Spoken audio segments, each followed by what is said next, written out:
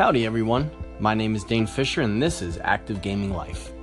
First of all, I wanted to apologize for the poor audio quality as well as my absence over the past few days, but unfortunately, yesterday I had to take my iMac into the Apple Store due to what I'm calling the collapse of 2018 when my ceiling collapsed a week ago due to a burst pipe in my apartment. It kind of fried a lot of my gaming equipment, which I've proceeded to replace, as well as my iMac is kind of working janky. So, take it in there, seeing if good old State Farm will replace it. But in the meantime, while I was waiting to get word back on my iMac, I had an opportunity to walk around the mall a little bit because I was also getting my battery replaced on my iPhone 6s for the low price of $29, and so I had an hour to kill, and I was thinking, alright, I guess I'll just walk over to GameStop or check out some of the local shops and, see what they have going on. But as it turned out, they had a VR station set up for Oculus Rift, and I've only tried it one time before in Best Buy, in which I tried, I forget what it's called, Infinite Climber. It's a climbing game of some sort. And I nearly fell forward trying to reach for a ledge, and I remember that experience very vividly. And so I figured, well, shoot, I got an hour to kill, let's try this thing on. No one else was playing it, so I got in there, and the first game that I played was not so much a game, but more of an experience. It was a space cab game, is how he described it to me, and I would describe it as basically you're in the Blade Runner car, and you're riding around Blade Runner 2022, the first one. And you're just kind of flying through the city, and man, looking around my, I guess, spacecraft you'd call it, or space car, I'm not exactly sure what you would call it, but just looking around the cockpit of it was extremely immersive. It was, wow, it was awesome, and flying really close up to buildings and stuff like that. It would be cool if you could see in the buildings, but this was just a demo, you could tell. But then I had an opportunity to also play Lucky's Tale, and that game was a lot of fun. If you're not familiar, it's a 3D platformer game, very Mario World-esque, or I'm sorry, not Super Mario World, but Super Mario 3D World-esque, I should say. And you're a storybook character who is a fox, and in Oculus, it's really neat because you have to turn your head and look around to guide Lucky through each chapter because you're playing a chapter book. And it controls a lot like Mario, a little bit more floaty, but you have the sit-down attack that Mario has. You can also double jump, you can scale walls, and the graphics were really cool. It was awesome getting in and having Lucky just like wave at me, and he's right there in front of me. The camera's really close in your face, and you get to understand why, because you have to look at the environment, so you have to move your head around to see where the different platforms are in the environment. It was a ton of fun. I played through the first 2 chapters, and it made me kind of want to get a VR kit. Now, the only thing about the Oculus that kind of took me out of it a little bit was the light around my nose. And I'm not sure if that's just because I was wearing it incorrectly or if that's just par for the course, but the light that I could see, so I could see the floor of the mall, took me out a little bit, and I think that could definitely be improved.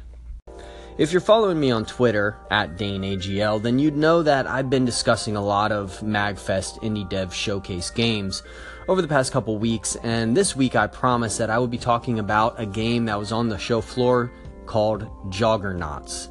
Now, it's a game by Space Mace Games, and it is an endless runner game, and it's a couch co-op based game as well.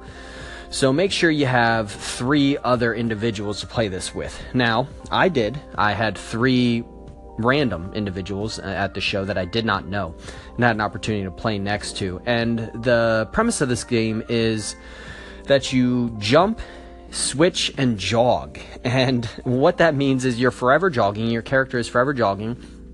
And I played with a gamepad, I think it was an Xbox 360 controller. And there are 4 different colored characters. There's green, purple, pink, and blue.